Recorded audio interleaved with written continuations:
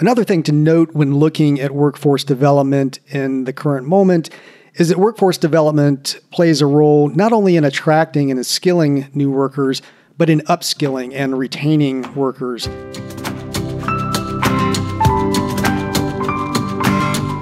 I'm Jeff Cobb. I'm Celisa Steele, and this is the Leading Learning Podcast. Welcome to episode 297 of the Leading Learning Podcast, where we'll be talking about workforce development. As we'll discuss later in the show, we feel this is an area where learning businesses have a very important role to play, and playing that role could open up opportunities that many learning businesses are not currently aware of or pursuing. Before we get to that, though, we'll note that workforce development can be a fairly complex topic to understand, so we want to start by defining our terms. What do we mean when we say workforce development? Workforce development encompasses the services, programs, systems, and networks that provide people with education, skills development, and improved access to employment and advancement in the labor market to achieve overall maximum sustainable economic growth. All right, now I can take a breath. That was a pretty long definition there. It's based on a definition of workforce development used by the Federal Reserve Bank of St. Louis. And you can count on Federal Reserve banks for those sorts of concise definitions. That one was definitely thorough. It was also pretty broad. It mentioned means, so services, programs, systems, and networks. And those means are for providing various things: education, skills development, and improved access to employment and advancement in the labor market. And all of that with the end goal of maximum sustainable economic growth. And part of what we like about that definition from the St. Louis Fed is precisely that broadness, because its broadness means it can be used to describe the activities done by the various players in workforce development, and it covers the range of perspectives represented by those players. So let's talk a little bit about those different perspectives.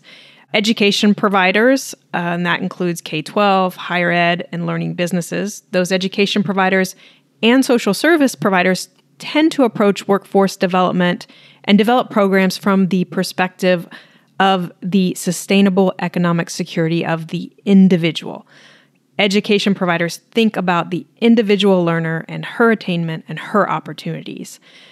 The idea behind the individual perspective of workforce development programs is that individuals won't be able to make substantive contributions to society without access to training and education. And I think most learning businesses would agree that they're performing important work in educating and training people.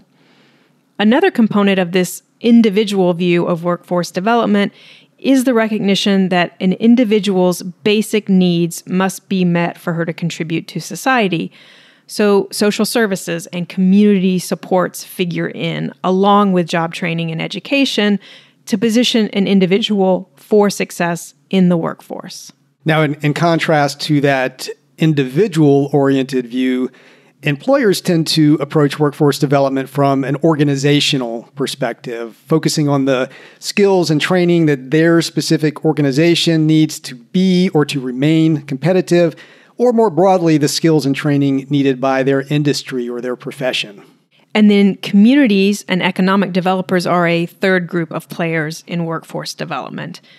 Communities and economic developers tend to approach workforce development from the perspective of what benefits the sustainable economic growth of a community or region.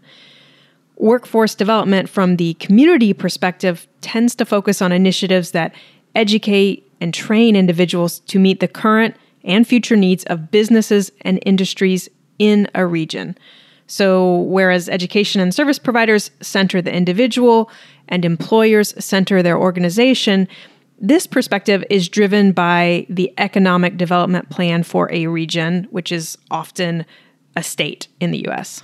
So that community perspective means that workforce development initiatives tend to emphasize local or regional needs. And in some ways, that can be good. That tighter geographic focus makes communication and coordination among the major players a bit easier.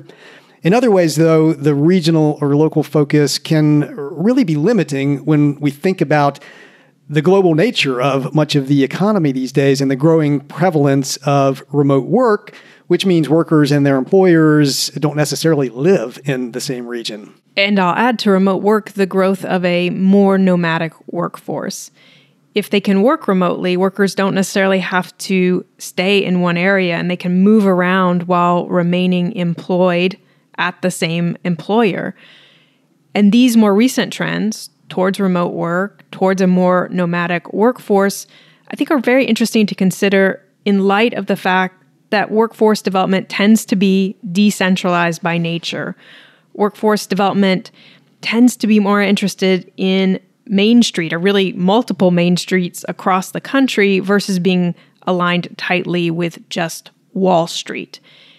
And when thinking about these various perspectives on workforce development, in an ideal scenario, the individual, organizational, and the regional perspectives would have significant overlap. If you think of a Venn diagram, these would be three circles that almost sit on top of one another. Right. And so that's a good overview of, what workforce development is, who the major players tend to be. But it's probably worth it to add some details to that definition, some context, by taking a little bit of a detour into U.S. history. And we'll start back at the New Deal, the legislation under Franklin Delano Roosevelt. That's commonly viewed as the start of federal workforce development legislation. During the Great Depression, of course, employment in the U.S. fell to an all-time low. And so, Roosevelt initiated and Congress enacted programs designed to provide employment assistance and create jobs in both urban and rural areas while building the nation's infrastructure. And the Works Progress Administration, the WPA, was part of the New Deal, and it increased spending on public projects to provide those jobs. And during the 8 years that the program existed, it generated more than 8.5 million jobs nationwide. So that was kind of unprecedented to take that kind of initiative as part of a public project. So if we jump from those origins in the 1930s to more recent times, President Clinton signed the Workforce Investment Act in 1998. That was passed during a period of full employment, so very different economic times than when the New Deal came to be. The Workforce Investment Act, WIA for short, focused on the delivery of workforce development programs and services through a nationwide network of community-based one-stop career centers. The idea was give individuals a single location where they can go and access workforce programs and services. WIA created workforce investment boards led by businesses to develop local strategies based on labor market data and oversee programs in their communities. So continuing on through time in this tour of workforce development history, in 2014, President Obama signed the Workforce Innovation and Opportunity Act, or WIOA, which reauthorized the Workforce Investment System and replaces the Workforce Investment Act of 1998. And WIOA took effect on July 1st, 2015, and states and local workforce development boards are still in the act of implementing it to the present day. So to sum up, workforce development involves many players and stakeholders: government, employers, communities, and individuals. And workforce development is a prime example of tying education to outcomes. In the context of workforce development, training and education and learning are all about preparing individuals for good jobs. We're grateful to BenchPrep for sponsoring the Leading Learning podcast. BenchPrep is an award-winning learning platform purpose-built to help learners feel confident and prepared to take difficult entrance, certification, and licensing tests by delivering an intuitive, efficient, and engaging study experience. BenchPrep helps you accelerate test prep revenue growth by offering the tools you need to create market-ready products and data to improve your content and understand learner behavior. Many of the world's leading associations, credentialing bodies, test providers, and training companies trust BenchPrep to power their online study programs, including ACT, the Association of American Medical Colleges, CFA Institute, CompTIA, GMAC, McGraw-Hill Education, AccessLex, and more. More than 8 million learners have used BenchPrep to attain academic and professional success. To discover more, visit leadinglearning.com/benchprep. Let's move on from the definition and that brief history lesson and look at workforce development today and the role and opportunity for learning businesses. When we think about jobs and the current moment, my mind immediately goes to the Great Resignation or the Big Quit or the Great Reconsideration, whatever you want to call it. This is the fact that a record-breaking 47.4 million people quit their job in 2021. The pandemic has been a major driver of the quitting. Folks, for example, who had to quit to stay home with children doing school remotely, or folks who quit to limit their exposure and chances of being infected.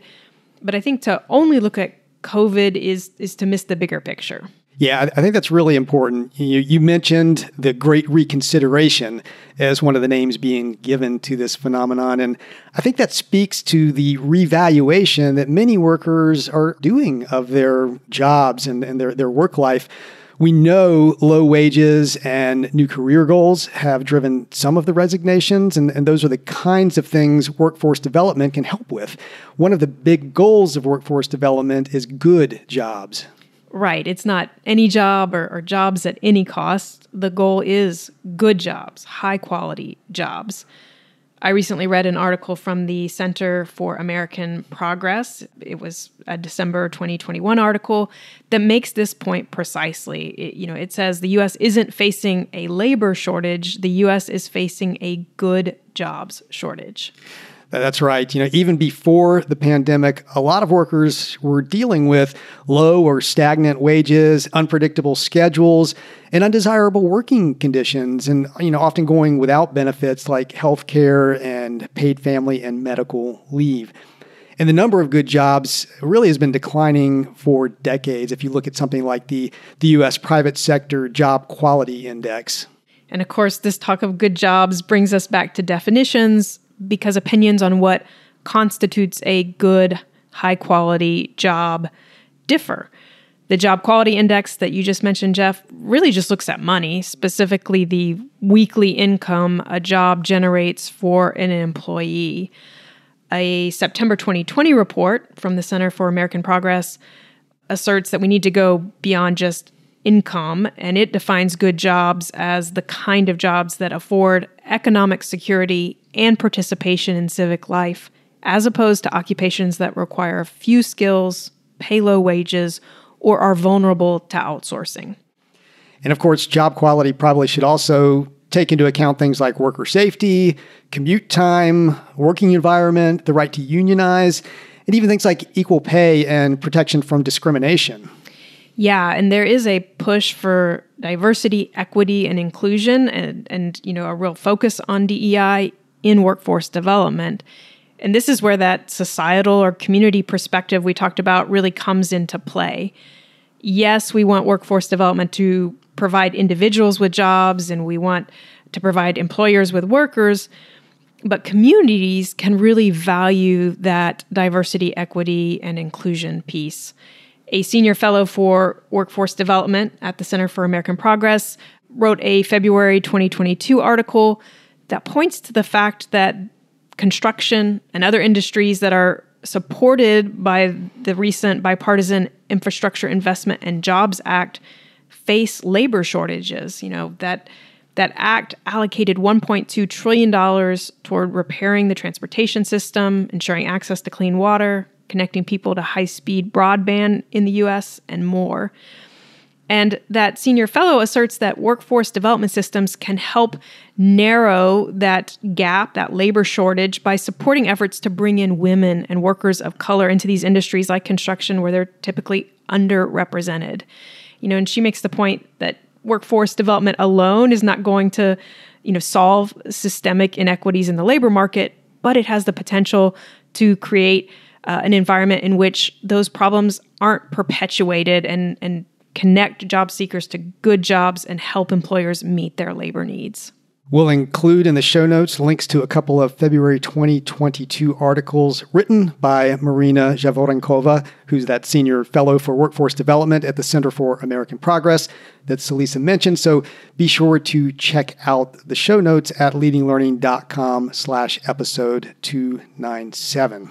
Another thing to note when looking at workforce development in the current moment is that workforce development plays a role not only in attracting and skilling new workers, but in upskilling and retaining workers. And when the labor market is as tight as it is now, the retaining piece becomes as important and valuable as the attracting piece, especially to employers.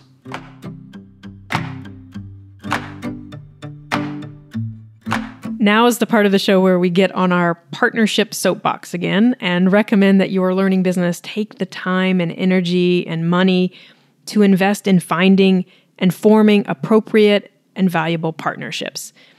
In the case of workforce development, if you're going to be an education provider in that realm, then close alignment with employers in your industry, field, or profession is absolutely essential. Definitely. And that alignment really is part of your marketing, that big picture marketing that goes far beyond just promotion. That alignment with employers is a big part of how you know that the products and services you offer will be seen as valuable. And if you can go beyond alignment with employers to actual partnerships, then you're making the design and development of new products much less risky. Depending on the nature of the partnership, you may be sharing design and development costs with an employer partner, or you may be pre-selling to that employer partner. So you go into design and development knowing that you've got a B2B, a business-to-business sale already guaranteed. And to be honest, whether what you're doing, quote, counts as workforce development or not, that work to align with or to partner with employers is valuable. It'll be useful broadly in your learning business because it keeps you connected to the industry or profession that you're serving. Yeah, definitely. And it's something, that just over years of experience in working with organizations, we haven't seen enough, really intentional efforts to communicate with employers, understand their needs, and use that, as the basis for creating products that there is demand for out in the marketplace. I spoke to Claire Marsh, Senior Vice President of Training and Development at ABA, the American Bankers Association, recently for the podcast. And she talked about how close they are to the banks, meaning, the employers in ABA's field. They offer in-bank learning programs, and they work closely with their members to create programs. And that keeps them aligned with employers. And that's something most trade and professional associations can certainly do, make use of their members to get and to stay connected with employers. And Claire also pointed out that one of the important things she and her team do is seed the market for future bankers.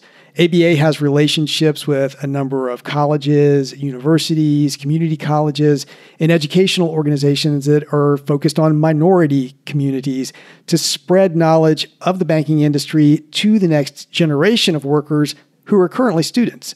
So ABA is, both looking to professionalize banking, but also to seed the market for future bankers. Well, and what you shared there, Jeff, I heard the DEI focus come up, ABA partnering with education providers that are focused on minority communities. That's an example of the diversity, equity, and inclusion focus of workforce development. Given the benefits of partnering and working with employers, I always am sort of left wondering why it doesn't happen more. And I think at least part of the answer is just the time and effort required. To first figure out potential partners can be hard and time-consuming. You have to identify employers, find contacts there. You got to meet with them. You got to discuss opportunities. And this reminds me that, when I spoke with Lowell Applebaum for the podcast, he talked about the need for potential partners to come into discussions with open minds. If you're looking for a partner to do or be X or Y or Z, you're likely going to be disappointed because what are the odds of finding a partner, to check all of your boxes? And even if you can find one of those, you're likely to miss out on the full potential of the partnership because you won't know what else the partner can do beyond X or Y or Z. Yeah, it's so right. The time and energy and open-mindedness required for effective partnerships are barriers. A lot of organizations are resource-strapped, a lot are kind of rigid in their thinking. It can be, as you said, time-consuming to find and then maintain partnerships with employers. But, they're really worth taking on because the potential is just so huge. We know that a learning business alone is not going to be able to achieve and accomplish as much as a learning business working with partners can. That's just a fact. And I'll put a teaser in here and say that we're going to air another interview soon that gets into workforce development. So we'll have more real-world examples beyond what you already shared about Claire and ABA, Jeff. So listeners, stay tuned. Yeah, do stay tuned. And in the meantime, we invite and encourage you to take some time to reflect. What role does your learning business play in attracting and educating workers new to the field, industry, or profession you serve? What role might your learning business play?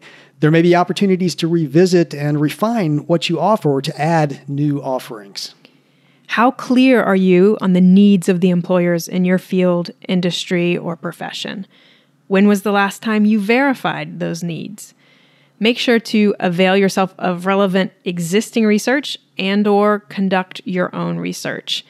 In terms of existing research, I'll mention Georgetown University's Center on Education and the Workforce as a good potential resource. Yeah, the CEW is always a great resource. They issued a report at the end of 2020 called Workplace Basics: The Competencies Employers Want. And that report explores how 120 knowledge areas, skills, and abilities are demanded across the workforce and within specific occupations, and how the intensity with which workers use these competencies, along with their education level, can affect their earnings. So that may be a specific resource to check out. And of course, we'll include a link to it in the show notes at leadinglearning.com/episode 297. Those 120 knowledge areas, skills, and abilities mentioned in that report, they cover a wide range from things like leadership, teamwork, communication, to health sciences and engineering, to fine motor skills and vision and hearing. And the center's research found that general cognitive competencies, so communication, teamwork, sales, and customer service, those were more highly valued, i.e., more highly paid than physical competencies like strength and coordination in the labor market. So that's just a little tidbit from that report to maybe heighten your interest in checking it out. Right. And, along with cultivating deeper understanding of employer needs, we'd encourage you to think through the implications and opportunities of some recent and still unfolding trends. We've mentioned remote work and more nomadic workers, and we've touched on the need for good jobs that the Great Resignation points to. Automation through AI and other tech is, obviously another phenomenon. So take the time at your learning business to reflect on these and other trends and think about what these trends mean for skill gaps, for upskilling and for reskilling, and for the role that your learning business could potentially play in this world of workforce development.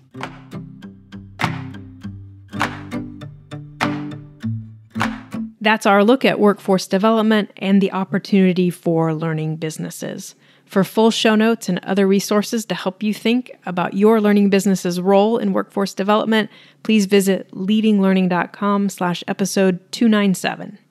At leadinglearning.com/episode 297, you'll also see options for subscribing to the podcast. And we do hope you will subscribe if you haven't yet. Subscription numbers give us some visibility into the impact of the podcast. We'd also be grateful if you would take a minute to rate us on Apple Podcasts. Jeff and I personally appreciate reviews and ratings, and they help the podcast show up when people search for content on leading a learning business. Go to leadinglearning.com/Apple to leave a review. Lastly, please spread the word about Leading Learning. In the show notes at leadinglearning.com/episode 297, you'll find links to connect with us on Twitter, LinkedIn, and Facebook. Thanks again, and see you next time on the Leading Learning Podcast.